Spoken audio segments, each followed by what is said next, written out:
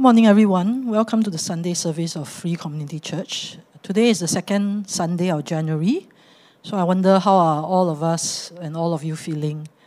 Are you still feeling refreshed and motivated and ready to face the challenges of 2022? Or are you already feeling the burden of life and wonder why 2022 is not over? But I think that regardless of what we are feeling at this moment, at this time, may we place ourselves in the presence, whether we are gathering here on site or online. For we know that we are here to sense the presence of God, to sense God's peace, God's love for all of us. So may we prepare our hearts with a call to worship.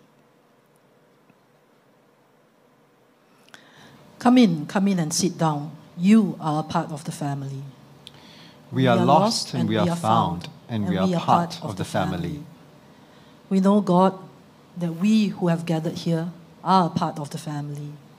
But we also know that the family is much bigger still. There are people we don't understand. There are people we disagree with. There are people we don't like. There are people who don't like us. Challenge us, God, to expand our vision of family until we see all of creation as one big family. Amen. So as we join the worship team for a time to worship, those people on site, we still are not able to sing on site, but please do worship in whatever ways you feel comfortable with. And we also invite those people online to sing robustly at home. Let us now join the worship team for a time of worshiping together. As we gather for the very first time, after a very long time, let us allow and invite God into this space, allowing the Holy Spirit to move among us, to touch us, to speak to us in its own precious way.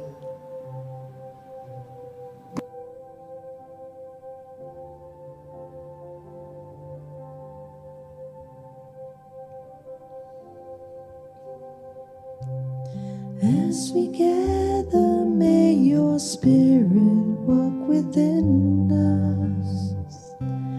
As we gather, may we glorify your name, knowing well that as our hearts begin to worship,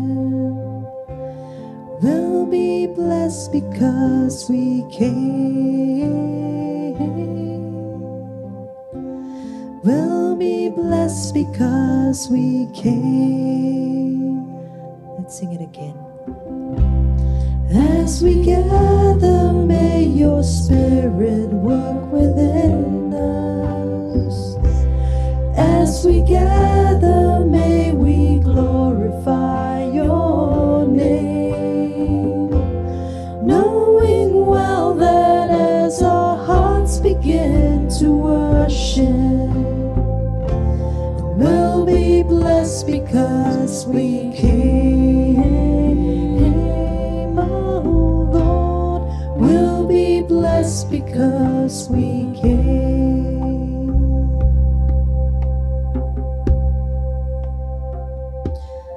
Lord, we come with a heart of gratitude,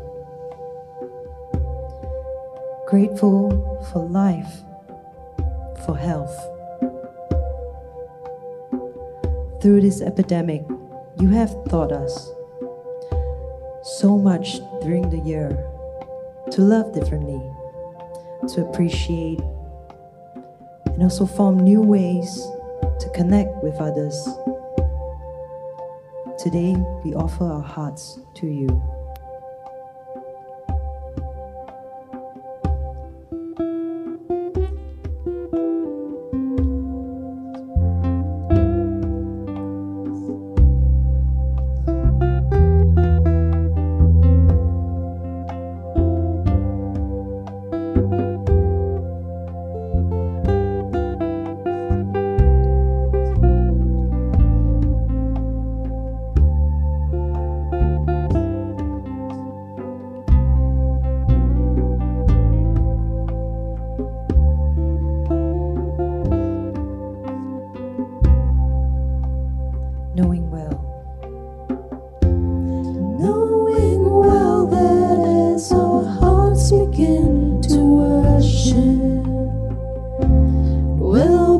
blessed because we came.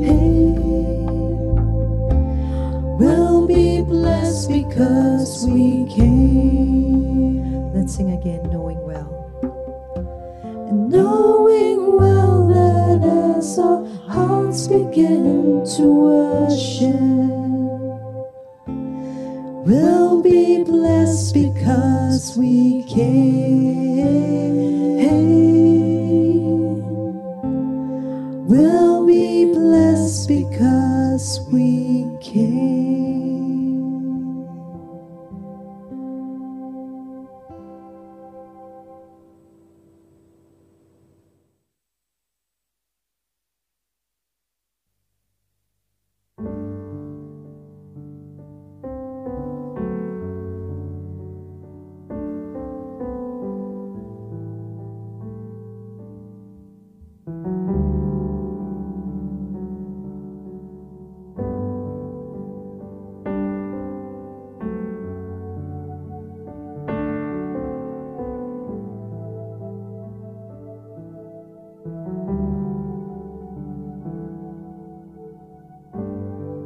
When the music fades, all is stripped away, and I simply come,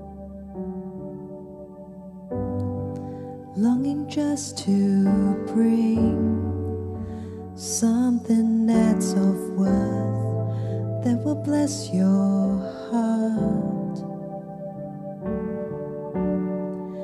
I'll bring you more than a song, for a song in itself, it's not what you have required.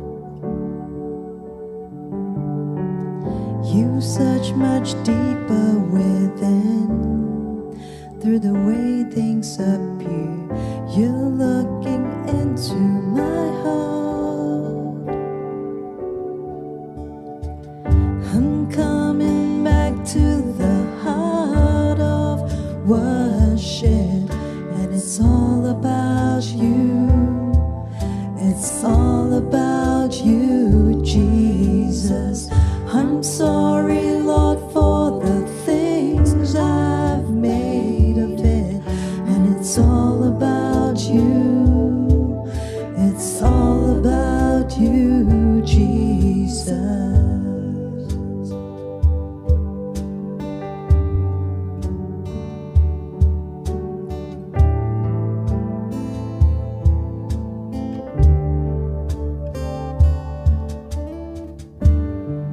King of endless worth, no words can express how much you deserve.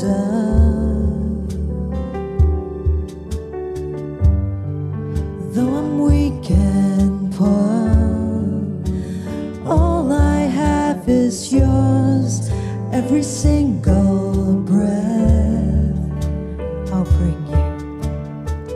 I'll bring you more than a song, for a song in itself, it's not much you have required.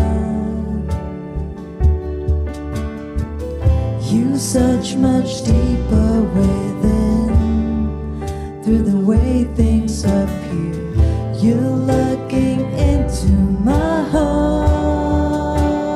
I'm coming back. I'm coming back to the heart of worship, and it's all about you. It's all about you, Jesus. I'm sorry, Lord, for the things I've made of it, and it's all about you. It's all about you, Jesus. I'm coming back to the heart of worship. It's all about you. It's all about you. It's all about you, Jesus. I'm sorry, Lord, for the things I've made of it. And it's all about you. It's all about you. It's all about you, Jesus. All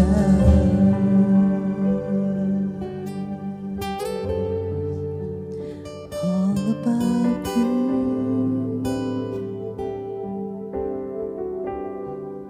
It's all about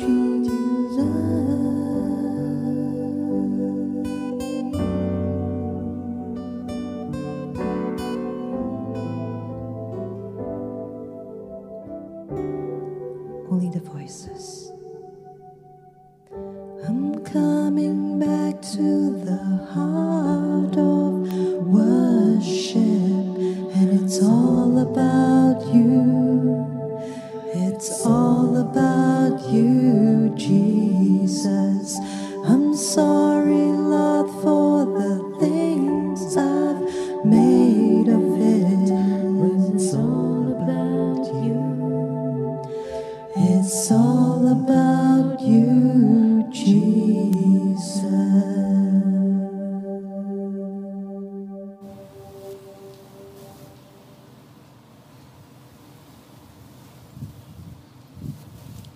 Good morning. We come to a time of prayer. We just sang that it's all the heart of worship. It's all about Jesus. So today I would like to invite you to a meditative prayer.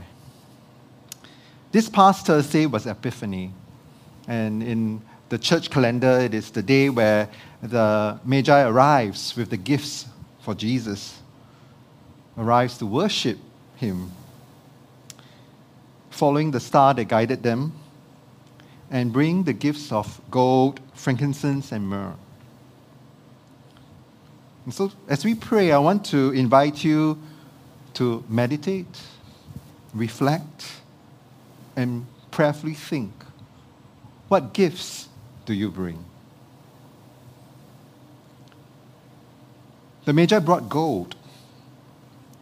But gold isn't just about money. It's about what is precious to us. And while it is not just about money, it can be money. We give financially to the church, to other organizations, to people in need, as we live out our call to share what we have with others, to support the work of love, mercy, justice, and peace in the world. Gold can also represent our time and energy, volunteering, serving. It could be our skills and talents, things that we are blessed with. What is precious to you? How do you use your money? To collect more things? To buy security? To obtain power and popularity? Or do you use them to build the kingdom of God?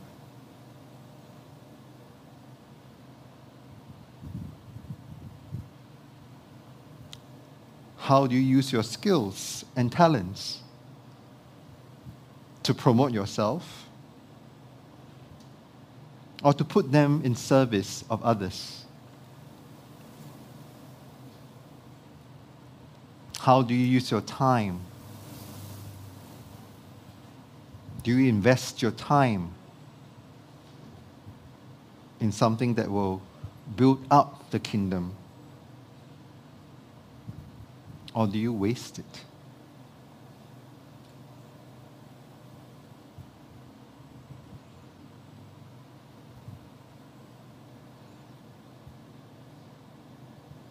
The Magi brought frankincense.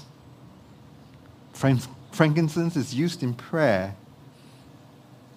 What kind of prayer do we bring to God? Are we always asking for things? Asking for things that we want? Our desires? Are we only talking to God only when we are in need, in desperation? Do we ask what God wants of us? What God desires of us?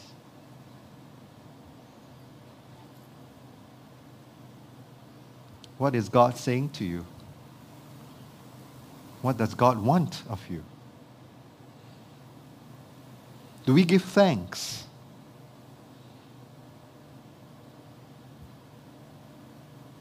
Do we give thanks for prayers that are answered? And do we give thanks for prayers that are unanswered? Because sometimes unanswered prayers are a gift from God. Sometimes God answers our prayers in ways that we do not expect. We're surprised. And it turns out better than what we have asked for. Sometimes the things that we ask for may not be good for us, and we don't realize. And sometimes when we pray, are we in awe of God's amazing work around us? In nature, in creation, in the beauty that's all around us, if we only care to open our eyes.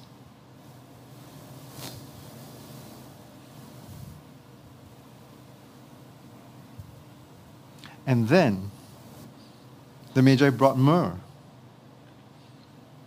something that's used to embalm, used in funerals. It reminds us of our limited time in our lives, how short and transient everything is.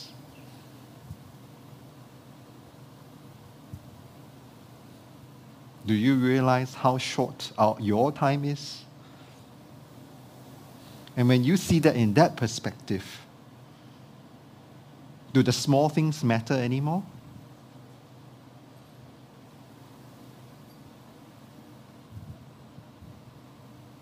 What are the small things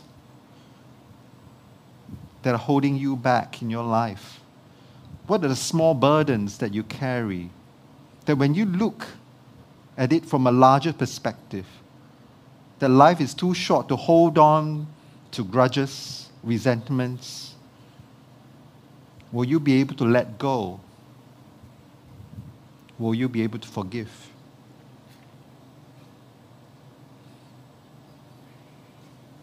Jesus said, there's no greater love than this, than laying down one's life for one's friends.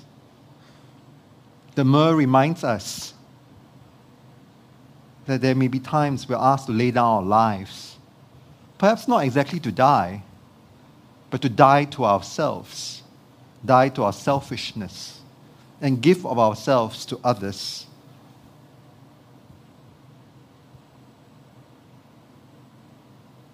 Are there situations in your life you're called to give of yourself?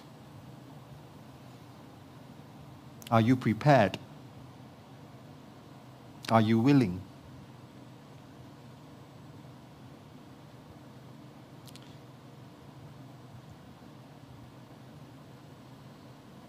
God, we come to worship. We come to worship you. And oftentimes we cannot imagine what we can bring that's worthy to worship you. But what you require of us is us. We bring ourselves to worship you. And we are worthy. We are worthy to love you, to worship you with our gifts of what we find precious to us. Whether it is our money, our time, our energy, our resources, our gifts, our skills, our talents, whether it is our lives, they are all worthy to be placed on the altar to worship you. But you desire this not for you. You desire this so that we can love one another just as you have loved us.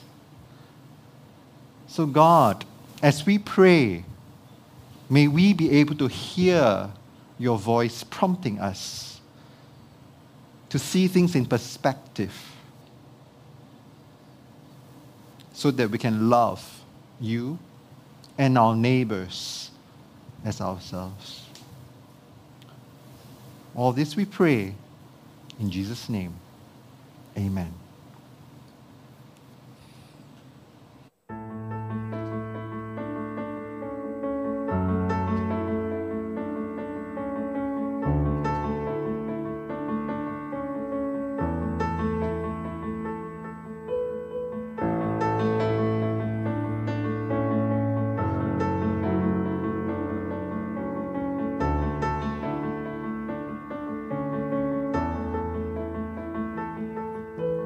If I could rewrite your story of love for me, I would not forget those moments of doubts.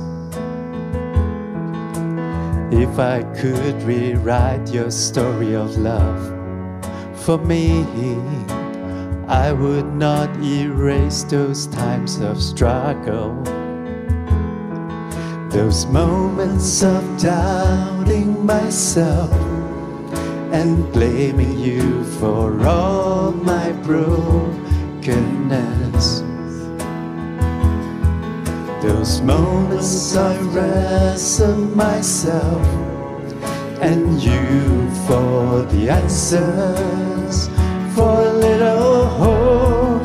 Then I will remember when you became real to me, when you would not turn away, when you would not turn away. I will remember I am an anchor of love, I am a beacon of hope for you.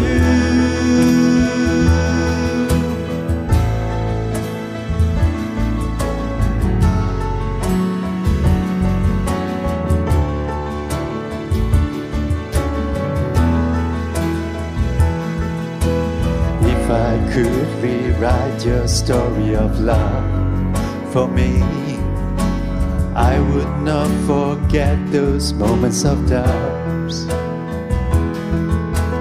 If I could rewrite your story of love for me, I would not erase those times of struggle,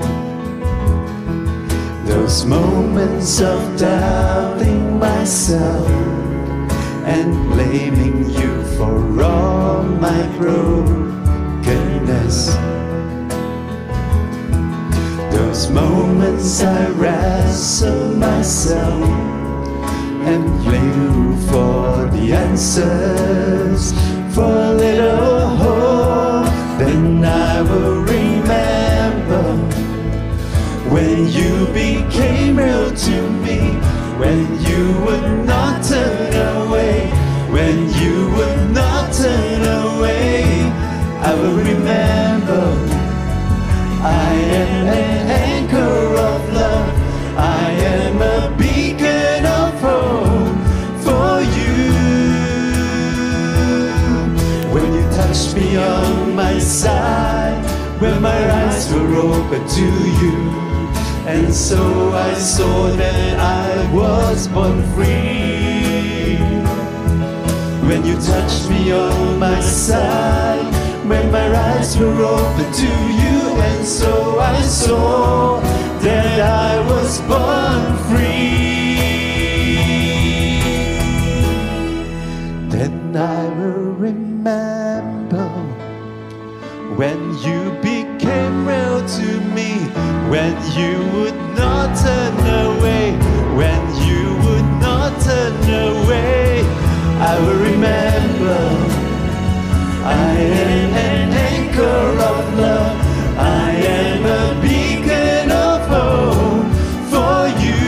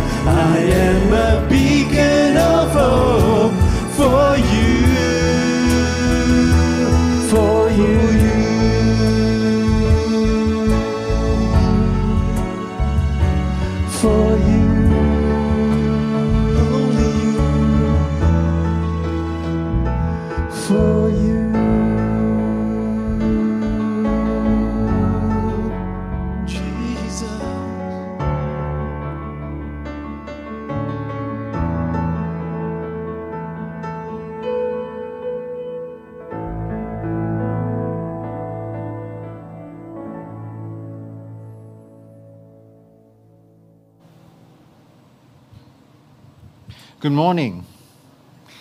Thank you for joining us this morning.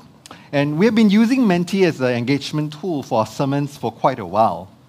I hope it has been helpful for you to reflect and think about how each sermon intersects with your life and your relationship with God. As always, it is an invitation because here at FCC we encourage, we invite, but we never coerce. And today's sermon, the Menti code is 83866042. So you can go on to menti.com to enter the code, or you can scan the QR code to join us. I think that's the invitational approach that we have, is how we see Jesus ministering to those around him. Always inviting, come and see, but never coercive. Will you join me in prayer as we open? God, may the words from my mouth and the meditations of all our hearts be acceptable to you, O God of all creation, God who is love. We continue today with our sermon series, Home is the Way.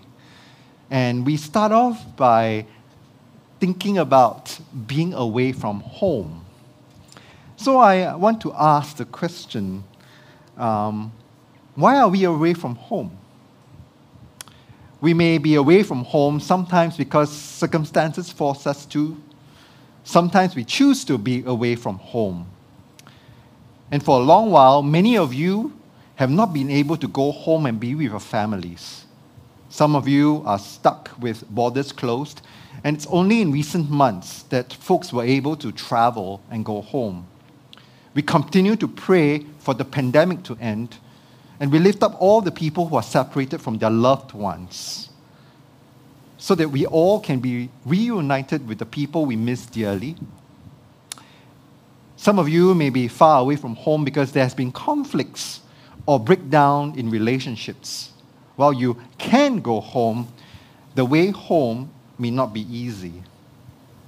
We also want to pray for healing and reconciliation so that there will be shalom, wholeness in all the homes that we come from.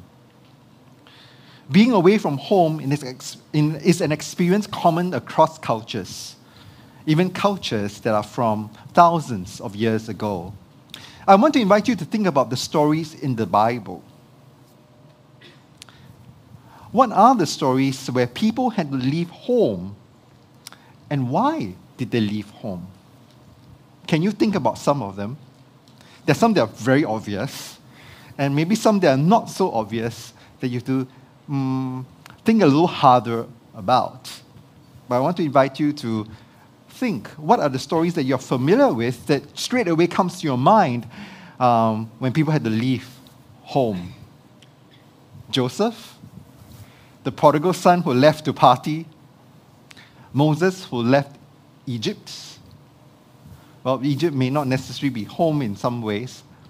The famine had to go to Moab. Wow, very good.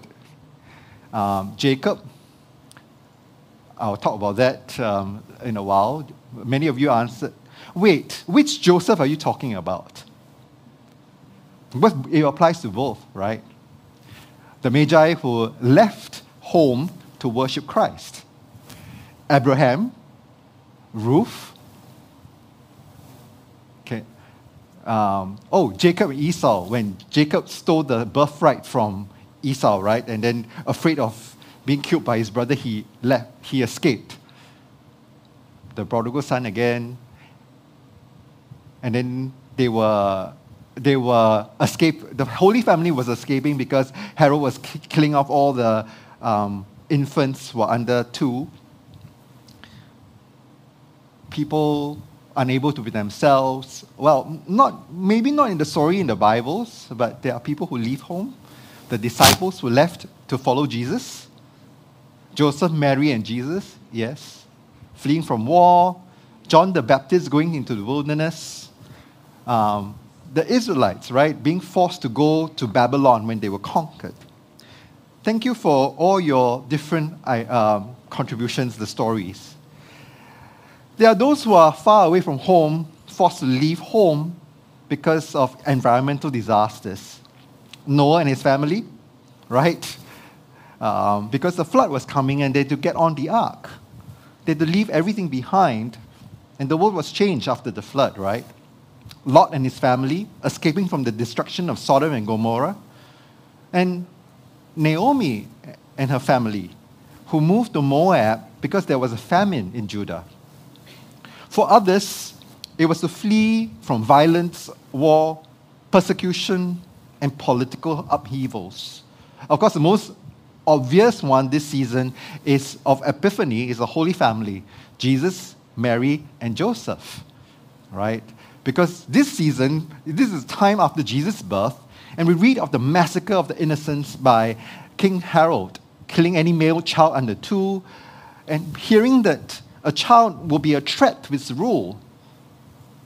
The Holy Family were refugees, like many refugees who flee from genocide, ethnic cleansing, foreign occupation. Let us remember, just because we are Christians doesn't mean that we do not succumb to influences that cause us to persecute and oppress others. History is full of examples where we have failed. Today, many Christians imagine ourselves to be victims of oppression at the slightest of criticisms or insults. And I think that we have to be less thin-skinned. We need to remember to turn the other cheek. And we need to recognize history, our history, that Christians did participate in horrific persecutions of people. It isn't too far, World War II wasn't too far away. We need to also see that these things are still happening today. And it's important that we ask ourselves how to love our neighbors so that we are following Jesus' teachings and aligned with God's will. In these situations where people are forced to leave their home, how do we help these people find their way home? It isn't about sending them back for sure. They may not have a home to return to anymore. We are called to be welcoming, to create a safe space, a place of refuge for them. And that is what loving our neighbors mean. While in Singapore we may not accept refugees, we know many people who are far away from home, migrant workers, domestic workers in our midst. We should treat them no different from our friends who are from overseas who work here. A member of FCC shared with me a few months ago, when he drove to one of the dormitories, he was picking up a Grab passenger. This passenger was a migrant worker who was sent to stay in a hotel instead of the dormitory he was living in because this migrant worker was critical to the current project. And the employer decided to put him in a hotel so that he wouldn't get infected. He was shocked to see the dormitory very crowded. How dangerous it was, because all of them was in such close contact. And this was after the wave of COVID infections in 2020 in the dormitories. How can this still be happening? This is a reality, right? In June 2020, there were changes made for the safety, health, and well-being of migrant workers for the dormitories, right? These are regulations. So before COVID, the regulation states that you need to have, per person, 4.5 square meters, including shared facilities. There's no limit to the number of people in a room, and there are no restrictions to what kind of beds that were allowed. In June 2020, this was changed, right, for the well-being and the safety of the migrant workers, because they are in such close contact. It's just a petri dish for COVID and any disease to spread, right? They are living so close together. So in June 2020, the regulations state that there must be a minimum of 6 square meters per person, excluding shared facilities. So you cannot count the corridor or the recreation area as part of that. And each room can have only a maximum of 10 persons staying in one room, and there are only single deck beds are allowed. That's good, right? But in September 2021, new regulations were introduced as improvements. but are they really improvements? Compare. Now, in September 2021, the floor area per occupant is reduced to 4.2 square meters per person. The occupancy per room is increased to 12, and now double-deck beds are allowed. It doesn't take a genius to figure out that this is certainly not an improvement. And I think that we cannot turn a blind eye to this. Compassion and justice requires us to speak on behalf of the voiceless. And knowing how contagious COVID-19 is, this is not over, right? Now we have Omicron, and I don't know what might happen next. I cannot imagine how these improvements will improve the well-being of migrant workers who are staying in the dormitories.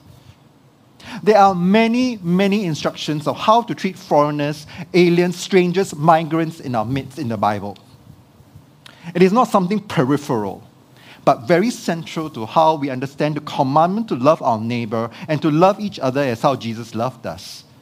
And I don't usually do this, like grabbing, biblical text and throwing out at you, but I think this is to give you the idea that this is not peripheral. So, from Deuteronomy, you shall love the stranger, for you were strangers in the land of Egypt. And further down in chapter 24, you shall not oppress a hired servant who is poor and needy, whether he be of your brothers or your foreigners who are in your land within your gates.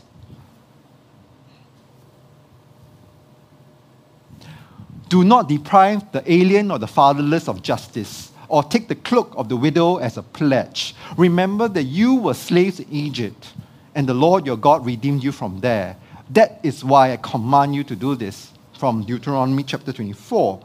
Then from Leviticus, the alien who resides with you shall be to you as a citizen among you. You shall love the alien as yourself, for you were aliens in the land of Egypt.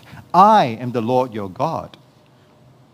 From Exodus, do not mistreat an alien or oppress him, for you were aliens in Egypt. And further, another chapter down, you shall not oppress an alien, for you know the heart of an alien, seeing you were aliens in the land of Egypt.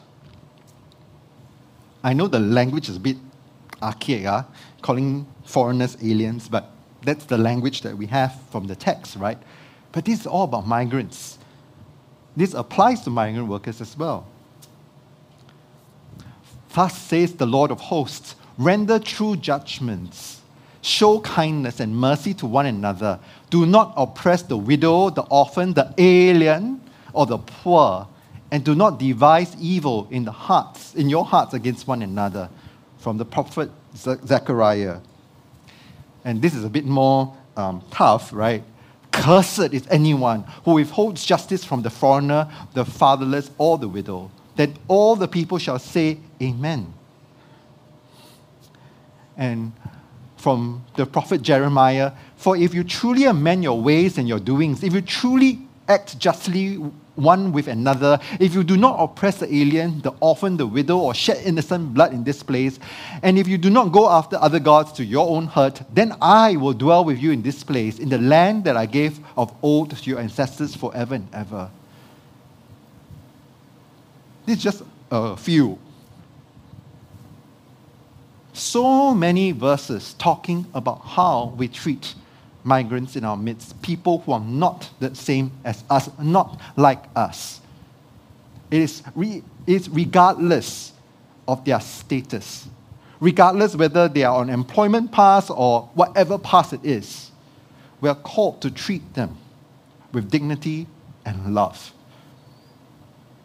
Not put them in places that look more like concentration camps or prisons. And I think that we need to pay attention to that. There will always be those who are far from home. And the way, Jesus' way, is to help them find home away from home. This year, we will be engaging in more projects with the migrant worker community. And I hope that we can participate as how we do justice and love mercy. So we are not just talking the talk, but walking the talk. Then, we move on to another group of people who are away from home. Those who have been kicked out of home. Adam and Eve were kicked out of the garden, right? Because they ate from the tree of knowledge of good and evil. Cain was cursed to be restless wanderer without a home for the murder of his brother Abel. Jacob had to flee and seek refuge with his uncle Laban after he tricked his father to give him the blessing that is meant for his brother Esau. Some folks were kicked out. Some left home because they did something wrong. The reality is that none of us are saints. And we have done wrong one time or another and will do wrong in future. And that may be why we are away from home. Are you away from home? I want to ask you, what needs to happen before we want to go home? Do you want to go home? It's not easy to be kicked out. Forgiveness. And this forgiveness is not just the person that we have wronged. We also need to forgive ourselves. I wonder how many of you have experienced this, that someone, years later, months later, I don't know, sometime later, came back to you and apologized and asked forgiveness for something that you have long forgotten about. Like, did that even happen? But this person has been carrying that all the while. And it took a long time before this person come to the point where they are able to speak to you, ask for forgiveness. How did that feel? Have you been on the other side as well? Have you been the one carrying that burden and needing to seek forgiveness, but not able to? So, what needs to happen? The biggest, of course, is forgiveness, reconciliation, letting go, finding purpose, courage, suffering, forgiving oneself, change of environment, repentance, apologies, empathy, changed mindset, love, pride, maybe setting aside our pride before we want to go home. Agape, wow. Maturity, understanding, clean house, yes. Sometimes you may not want to go home because home is not a safe space. Maybe home needs to become safe for you to return. For some of us who identify as LGBTQ, we might not be able to step back into church, whichever church it is. Even, stepping back into FCC is a challenge because you've been hurt by the church you came from before. And it's only when you're able to sense that this can be a safe space for you that you can come home. Ran out of money. Wow, how come ran out of money is such a big one? Maybe I turned on the ability for you to keep typing that, and someone has been typing ran out of money, ran out of money. Well, ran out of money applied to the lost child, right? In the parable of the lost child, or the prodigal child, in the Gospel according to Luke in chapter 15, this is what happened. He ran out of money. He came to himself when he had spent everything. Right? And a severe famine took place throughout their country, and he began to be in need. He only came to himself when he was desperate. For some people, maybe it's only when they hit rock bottom that they're able to come to the realization that they've done something wrong. But when he came to himself, he said, and this is what he said to himself, right? How many on my father's hands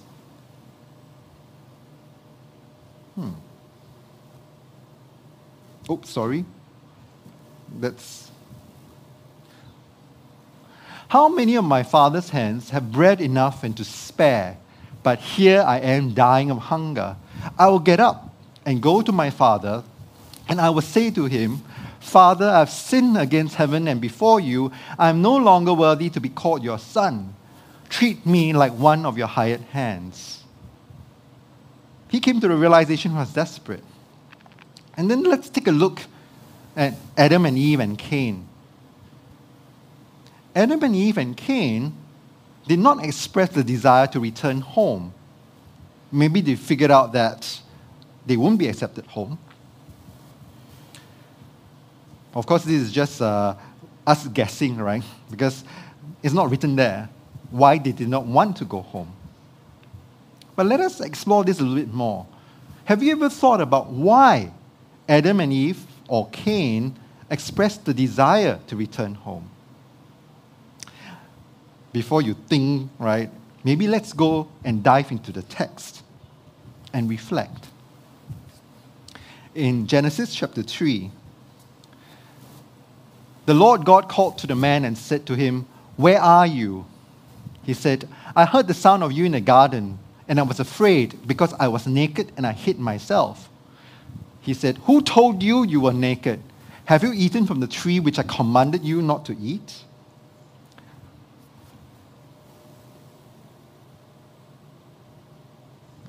The man said, The woman who you gave to be with me, she gave me the fruit from the tree, and I ate. Then the Lord God said to the woman, What is this that you have done? The woman said, The serpent tricked me, and I ate. Sit with this for a while. The woman whom you gave to me to be with me, she gave me the fruit from the tree, and I ate. Then let's look at Cain, all right? After he killed Abel, the Lord said to Cain, Where is your brother Abel? I don't know, he replied. Am I my brother's keeper? The Lord said, What have you done? Listen, your brother's blood cries out to me from the ground. Now you're under a curse and driven from the ground, which opened its mouth to receive your brother's blood from your hand. When you work the ground, When you work the ground,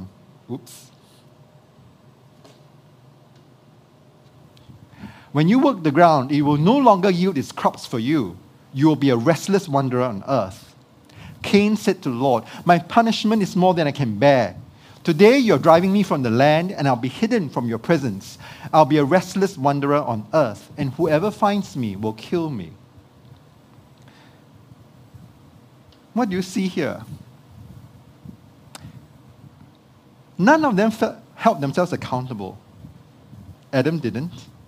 He blamed Eve. And if you look carefully, he even, in a way, blamed God. The woman you gave to me to be with gave me the fruit to eat. Your fault, because you sent the woman to me. Then she gave me the fruit. It's not holding oneself accountable for one's actions. It's blaming someone else. Have we done that sometimes in our lives? We sang just now in our worship song, right? We blame God for all our brokenness. We sometimes do that. We don't hold ourselves accountable. We don't become responsible for our own issues and things that we need to work on. And then let's look at Eve, right? Eve blamed the serpent. None of them held themselves accountable. Yes, they may have been deceived. Yes, they've been wrong. But they did what they did. They had a part in it as well. Cain, on the other hand, denied and even feigned ignorance. I don't know. Am I my brother's keeper?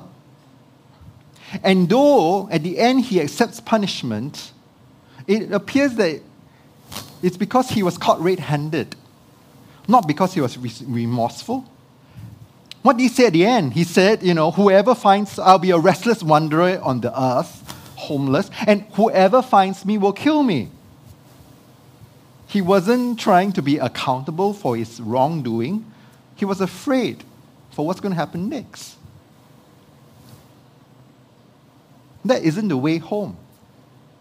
That way we'll always be wandering. That way we'll always not be ready to go home. That is not the way. I want to read to you from Psalm 51. Have mercy on me, O God, according to your unfailing love. According to your great compassion, blot out my transgressions. Wash away all my iniquity and cleanse me from my sin. For I know my transgressions. My sin is always before me. Against you, you only, have I sinned and done what is evil in your sight. So you're right in your verdict and justified when you judge. I've grown to see Psalm 51 very differently over the years. I used to think, what kind of person is this David? Against God and God only that he has sinned? What about Uriah, who he sent to battle to be killed? He's a murderer. What about Bathsheba, who he forced, right, to bring her to the palace? He forced himself on her and got her pregnant, committed adultery. But I've grown to see it differently. I've grown to realize all wrongdoing, all the harm and the hurt that we have done to other people is wrongdoing against God. And our asking for forgiveness from God should lead us to asking for forgiveness from those we have hurt, harmed, or wronged.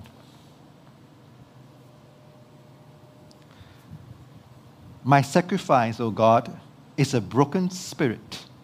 A broken and contrite heart you, God, will not despise. David acknowledged his wrongdoing. He held himself accountable. Just like in the Lord's Prayer, forgive us our trespasses, forgive us our sins, as we forgive those who trespass or sin against us. That is part of that journey home. And I do hope that we do reflect on what these trespasses and sins are, and not just pray as though it's a blank check and ask for God to forgive us without even knowing what we did wrong. When you pray the Lord's Prayer, don't just go through the words, say, God, forgive me my sins. Because that's not being accountable. We need to recognize which sin, what we have done wrong, what wrong we have done. In the Psalm, I know my transgressions. My sin is always before me. Perhaps David has it right in front of him. Bathsheba is always in front of him, reminding of what he has done wrong. Even his children, right, his sons, are a reminder of what he has done wrong. The one who died and the one who succeeded him. So when we ask for forgiveness, when we pray, don't just use it as a blank check. Reflect where we might have gone wrong so we might find our way home. It may not be easy to reflect on our wrongdoing and our mistakes because a lot of times we feel ashamed. Ashamed of what we have done. But we need to differentiate between shame and guilt. We've talked about this before, especially from the work of Brené Brown.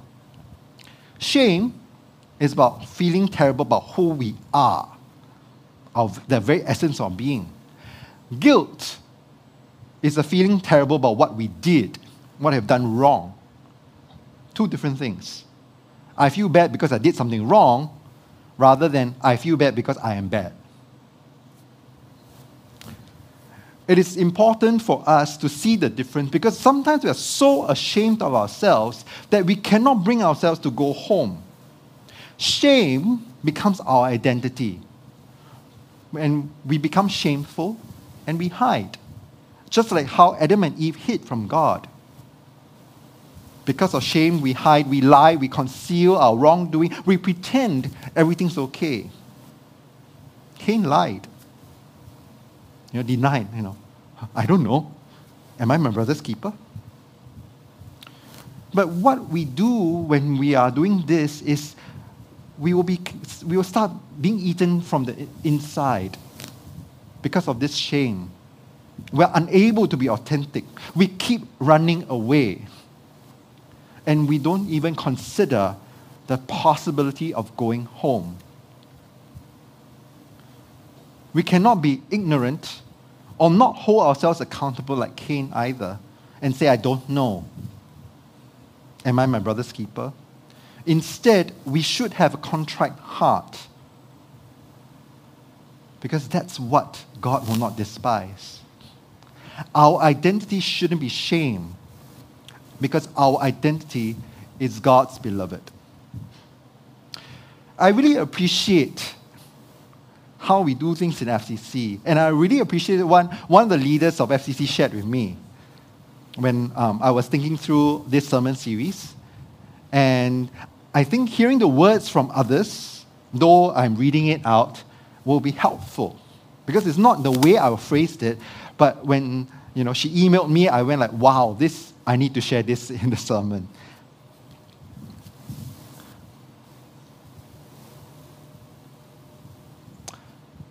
We are worthy of worth to God.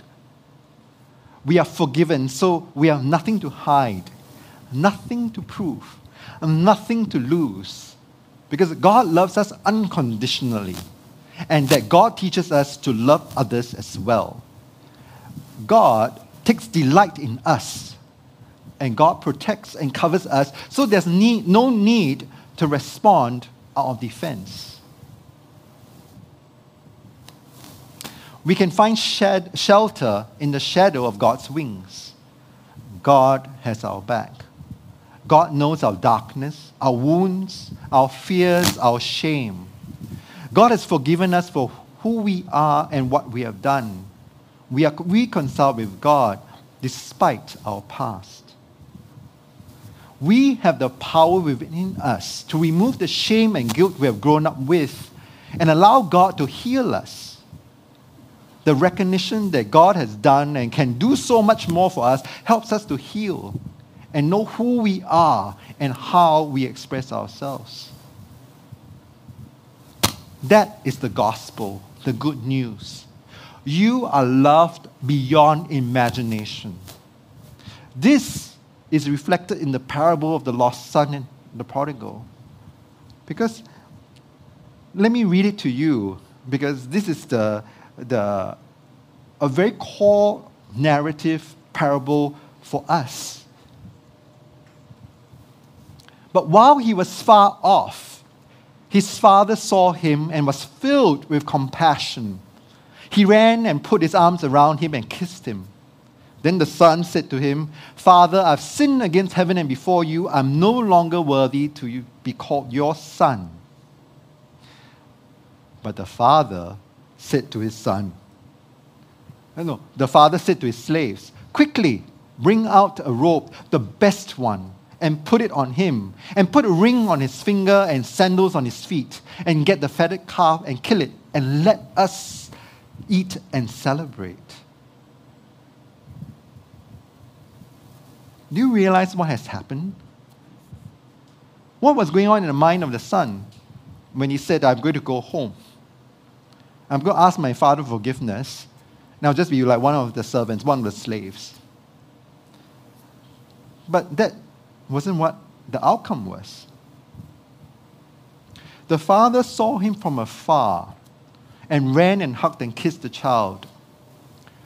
The parent here still loves the child, regardless of what the child has done, before the child even said anything. Before even the admission of guilt, admission of wrongdoing, the asking for forgiveness, the parent already ran out, filled with compassion.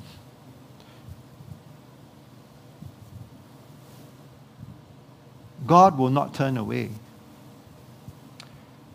The song that we sang, the worship song, is one of my favorites because it really resonates with me, you know. Especially the lines, you will not turn away. Remembering when God became real to me, when God will not turn away. God ran out and held us, embraced us, loved us, even before we realize it, even before we ask for forgiveness, even before we try to make amends or we hold ourselves accountable. Then, what happened next was a restoration. Break the best robe and put a ring on his finger and sandals on his feet.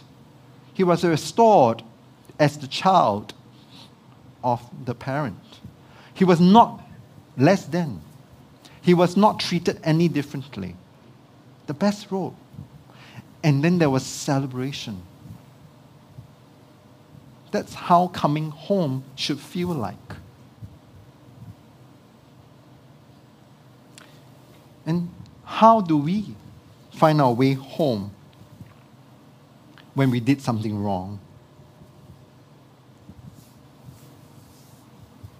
When you have done something wrong, how will you find your way home? What words come to your mind straight away?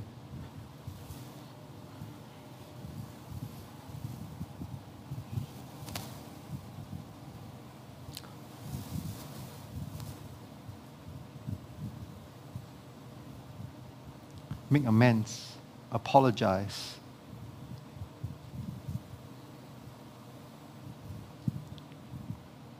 Restoration. I know it's difficult, right? Because this sermon moves you into that space, maybe to confront yourself and have a hard look in the mirror in some ways. And some uncomfortable feelings may arise.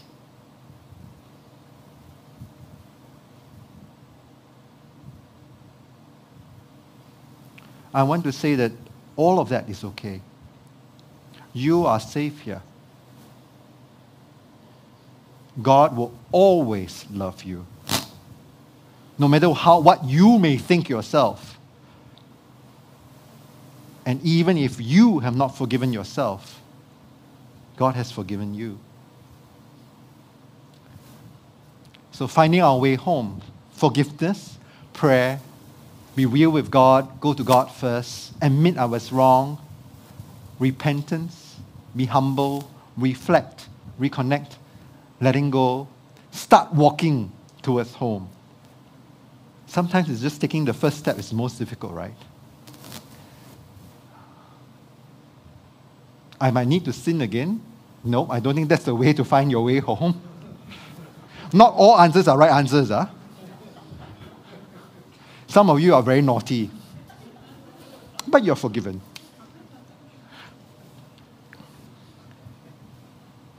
Thank you. Thank you for reflecting. I think 2 words come to my mind how we can find our way home. And that's repentance and accountability. And they are connected to one another, right? Repentance is a form of accountability. It's recognizing that we have done wrong. And how does that look like? I think that you might have some ideas right now because it's found in all the stories that we've shared so far. In Psalm 51, in the parable of the prodigal. It's first of all, know our transgressions.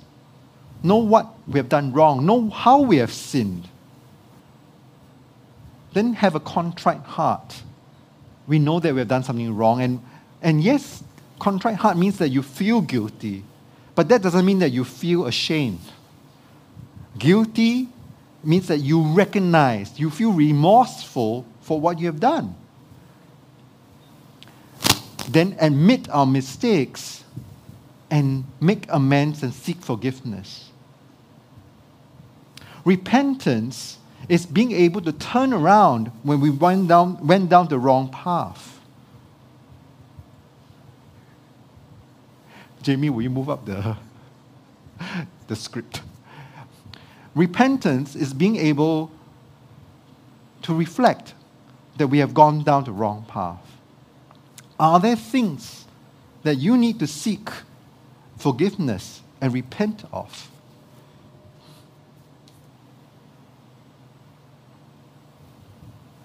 Are there things that you need to seek forgiveness and repent of?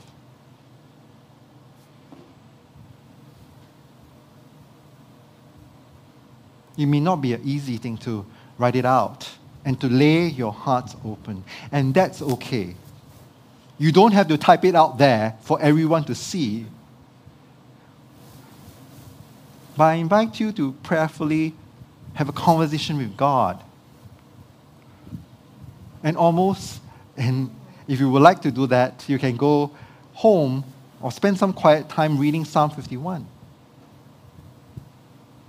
Know that your transgressions are before you.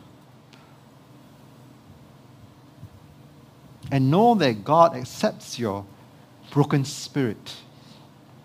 Your sense that your grief that you have wronged people and you have wronged God.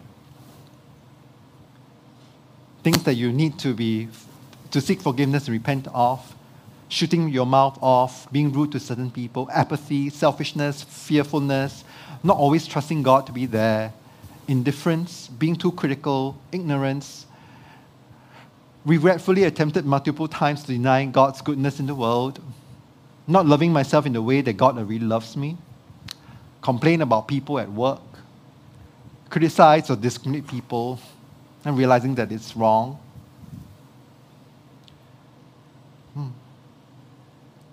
It's not easy. And it is not something that will happen just overnight. It is a journey that we need to practice. Practice repentance, practice forgiveness, forgiving ourselves, forgiving others, practice love. After this season of Epiphany is the season of Lent.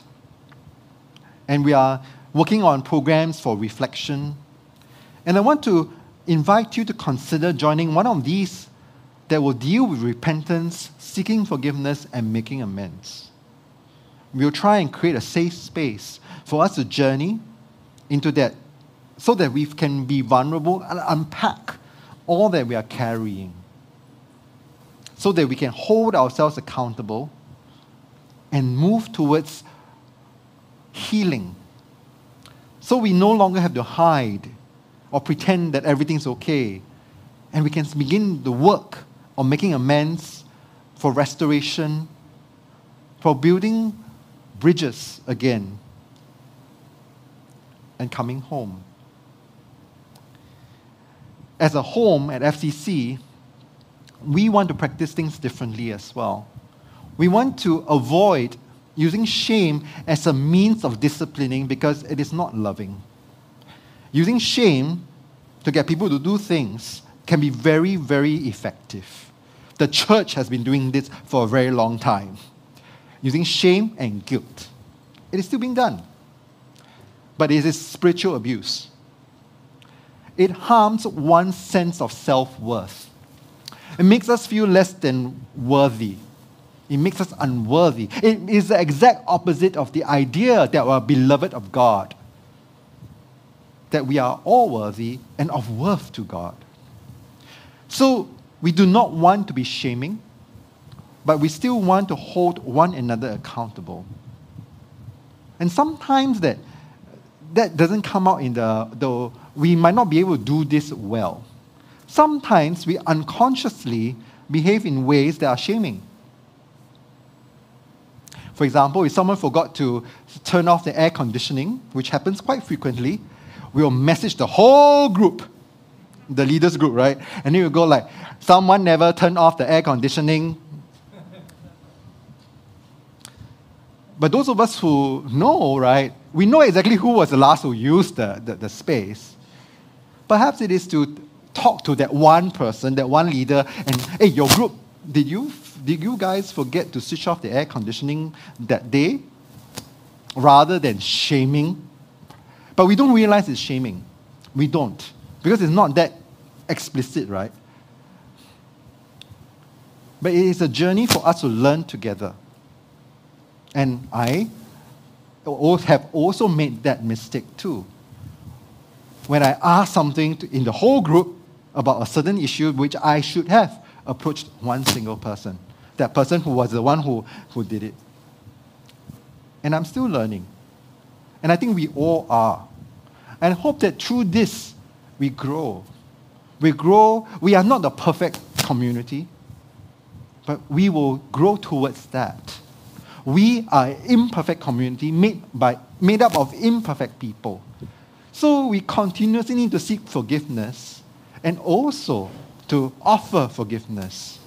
We want to be able to give people the second chance, the third chance, the fourth chance, because we are called to forgive each other 70 times, 7 times.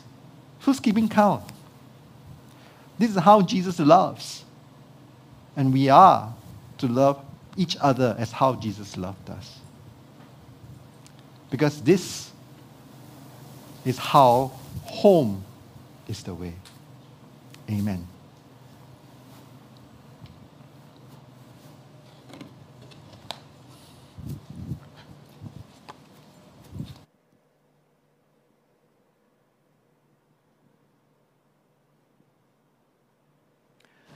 We gather here each Sunday at this table, even though at this time we are not all physically together.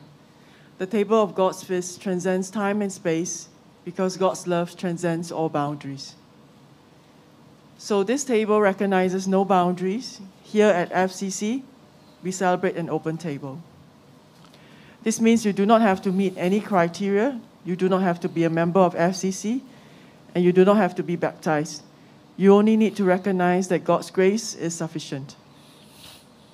God of mercy and justice, be with us. We lift our hearts to you, not because we have to, not because we are supposed to, but because it's how we respond to your unconditional love, because it feels good to know we are loved. As long as there have been people to tell them, our ancestors in faith have shared stories of your mercy. Of how you gave food to the poor, clothes to the naked, and shelter to the lost. As long as there have been people to tell them, our ancestors in faith have shared stories of your justice. Of how you gave freedom to the enslaved, opportunity to the outcast, and peace to the war-torn. You acted with both mercy and justice, rescuing the Israelites from slavery in Egypt, providing them with manna when they were hungry. And your people acted with both mercy and justice. Like the prophets who cried out to care for widow, orphan, and foreigner. And those who provided food, shelter, and community. You have shared your mercy and justice with us, not only as gifts to be received from you, but as gifts that we are to share with the world. We see this gift most clearly in the gift of your Son, Jesus Christ. Jesus showed us what a life of mercy and justice looked like. In mercy, he gave food to the hungry. With justice, he broke social custom and shared tables with the powerful and the lowly at once.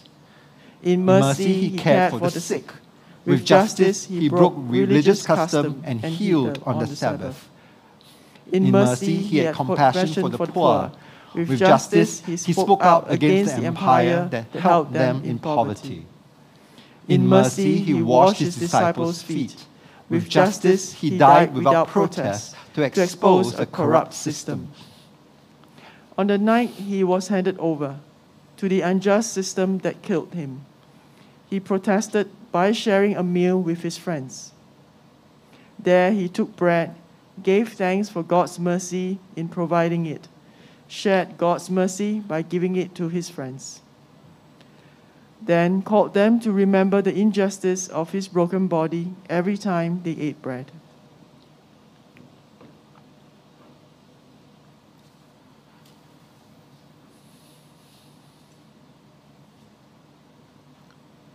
And after they ate, he took the cup, gave thanks for God's mercy in providing it, shared God's mercy by giving it to his friends, then called them to remember the injustice of his spilled blood every time they drank wine.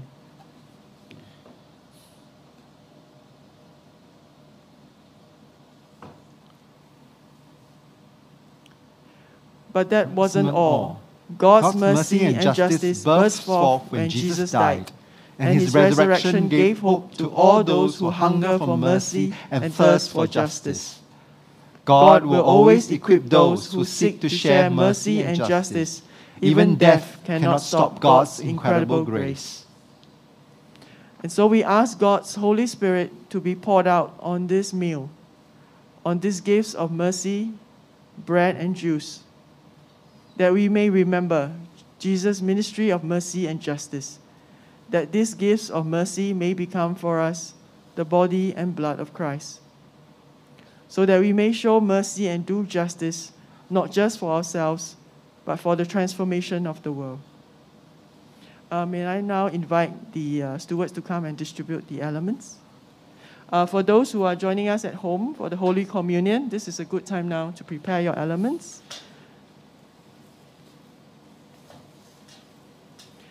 Please hold on to your elements. We will partake them together.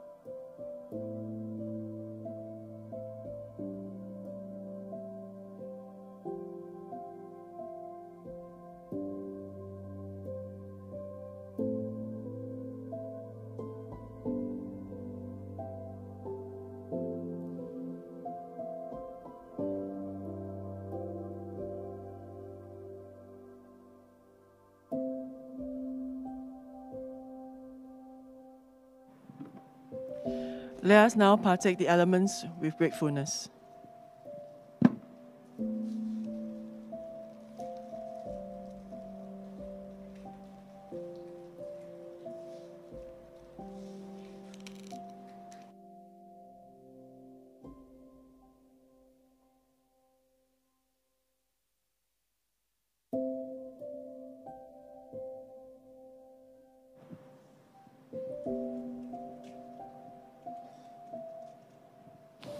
For those who are able and willing, please rise.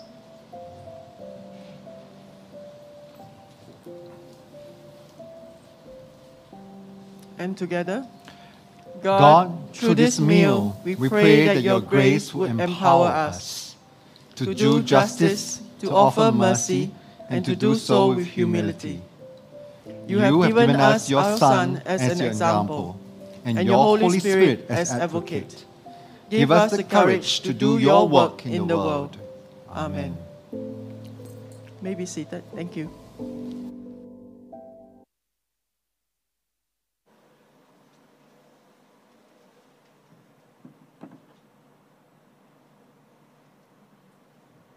Good morning, church. Welcome to the Sunday service of FCC, where FREE stands for First Realize Everyone's Equal. Indeed, welcome home. So let me introduce myself, since this is the first time in 2022 I'm up here. I'm Jamie, I'm your service leader for the day. As we go through this sermon series of Home is the Way, I keep on trying to think to myself, frame in my head, what is home to you? I think to each of us, home is, as normally interpreted, is how we grow up. Some of our homes may be loving. Some of our homes may be filled with lots of violence and quarrels. Some of our homes may be spacious, where some of us might live in very, very tiny homes, where, each of our space is like so precious. So when we say welcome home to FCC, what is your image and idea of a home? I think if you ask 100 people, 100 people will have all different ideas. So how do we create the ideal home? The ideal FCC for each of us? I would like to say that the answer is not possible. I mean, it's impossible, seriously. But all I know is that, home cannot be a temporary space. It cannot be a shelter where you come running back to when you are beaten outside and you're like hungry and you ran out of money and come back home and say that, oh, FCC will take care of me. Because one day, if everybody has this kind of thoughts and this kind of ideas, one day FCC will crumble. But home indeed is a place where all of us gather, and when we need help, when we need support, home is here. But when others need help and others need support, we are here to give it to them too. So seriously, I mean, I like to say welcome home, but indeed home is a home for all seasons, not just a home for one season only. So as we reflect on this sermon series of Home is the Way, and as we look forward to 2022, where we are just in the first month only, I think we really need to consider ourselves, how do we want to make FCC the home that is welcoming to everyone? So let us think about that. So indeed, before we talk about home, after we talk about home, next, we'd like to welcome the newcomers to this church. I think whether you are here with us on site or online for the first time or the first few times, indeed, welcome home. You'd like to keep in touch with us, or you'd like our pastoral staff to reach out to you, please fill up your details at fcc.la/welcome, and then someone will reach out to you. There's actually a newcomers meeting every month. So for this month, the newcomers meeting will be on the 23rd of January after service, not on the last Sunday because Chinese New Year is coming already. So on the 23rd of January, we'll have a newcomers meeting for you to find out what does FCC stand for, who are the leaders in FCC, what is our theology, and what, why is there a need for FCC to exist in Singapore, or you can go out and find some other churches also. So if you are interested to know more about us, please email info@freecomchurch.org. And as mentioned, since a lot of people say that they run back to home when there's no money, so we do know that money is actually quite important to sustain and to keep the home and to keep the church running. So we have come to the giving segment of the service. There are actually two ways for you that you might give. One is by PayNow. There are two PayNow codes up on the screen. One is for the FCC General Fund, which is for the upkeeping of all these facilities, renewing of the equipments, paying of the salaries, etc. And one is for the FCC Building Fund, which is for paying off the mortgage and also for planning the future buildings or projects that FCC has to embark when we run out of the lease of this place. You may also give by credit card at freecomchurch.give.asia. Please note that giving by credit card only gives to the general fund, and there's a administrative fee charged by the platform. So for those on the site, if you'd like to give by cash or drop something into the collection bags, please just raise your hands and then the stewards will go to you.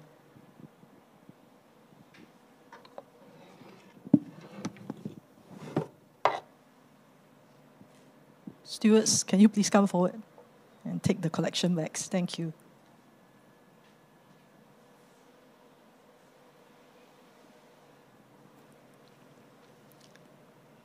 Let us now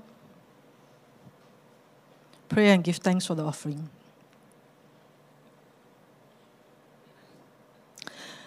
God, indeed, we thank you that you are our home. That no matter physically where we are, no matter emotionally or psychologically what our states of mind are, we know that if we are anchored in you, you are our home. And from you, we experience your love.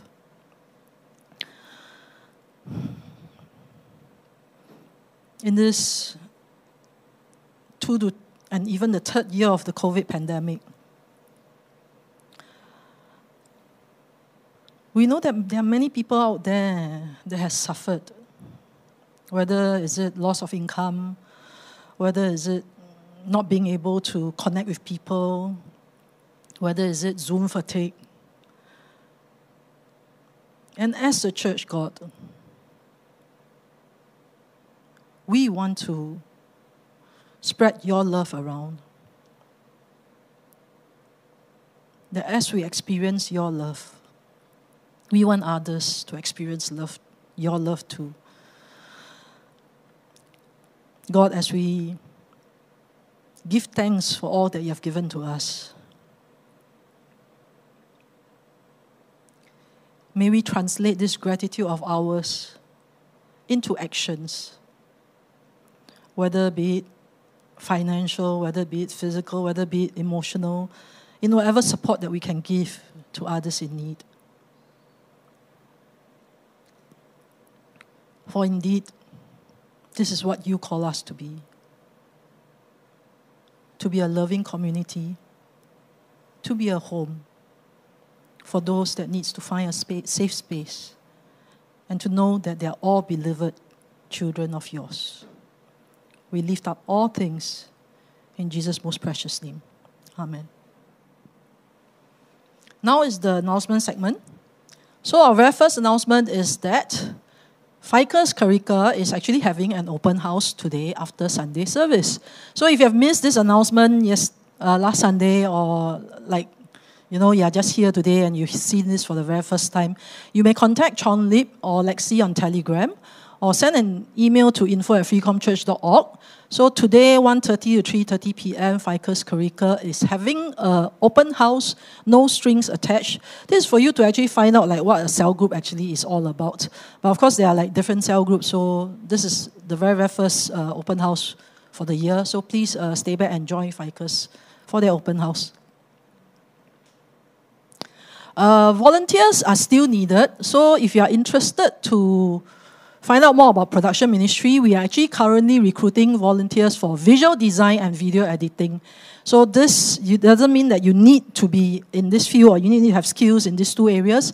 But as long as you're interested, you can actually send an email to gary.chan@freecomchurch.org, and then he will actually reach out to you and also help you know more about what this two ministry actually represents and what these two ministry do.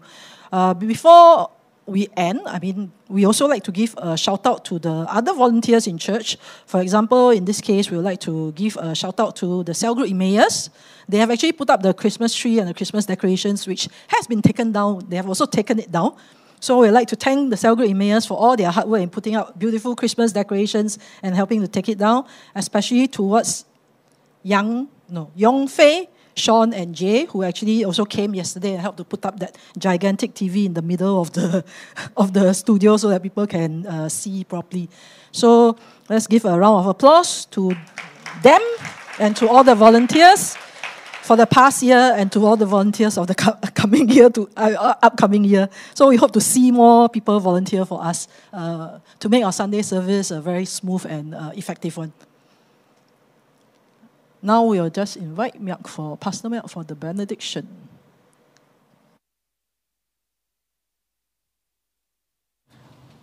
May I invite you to rise as you're willing and able for the benediction?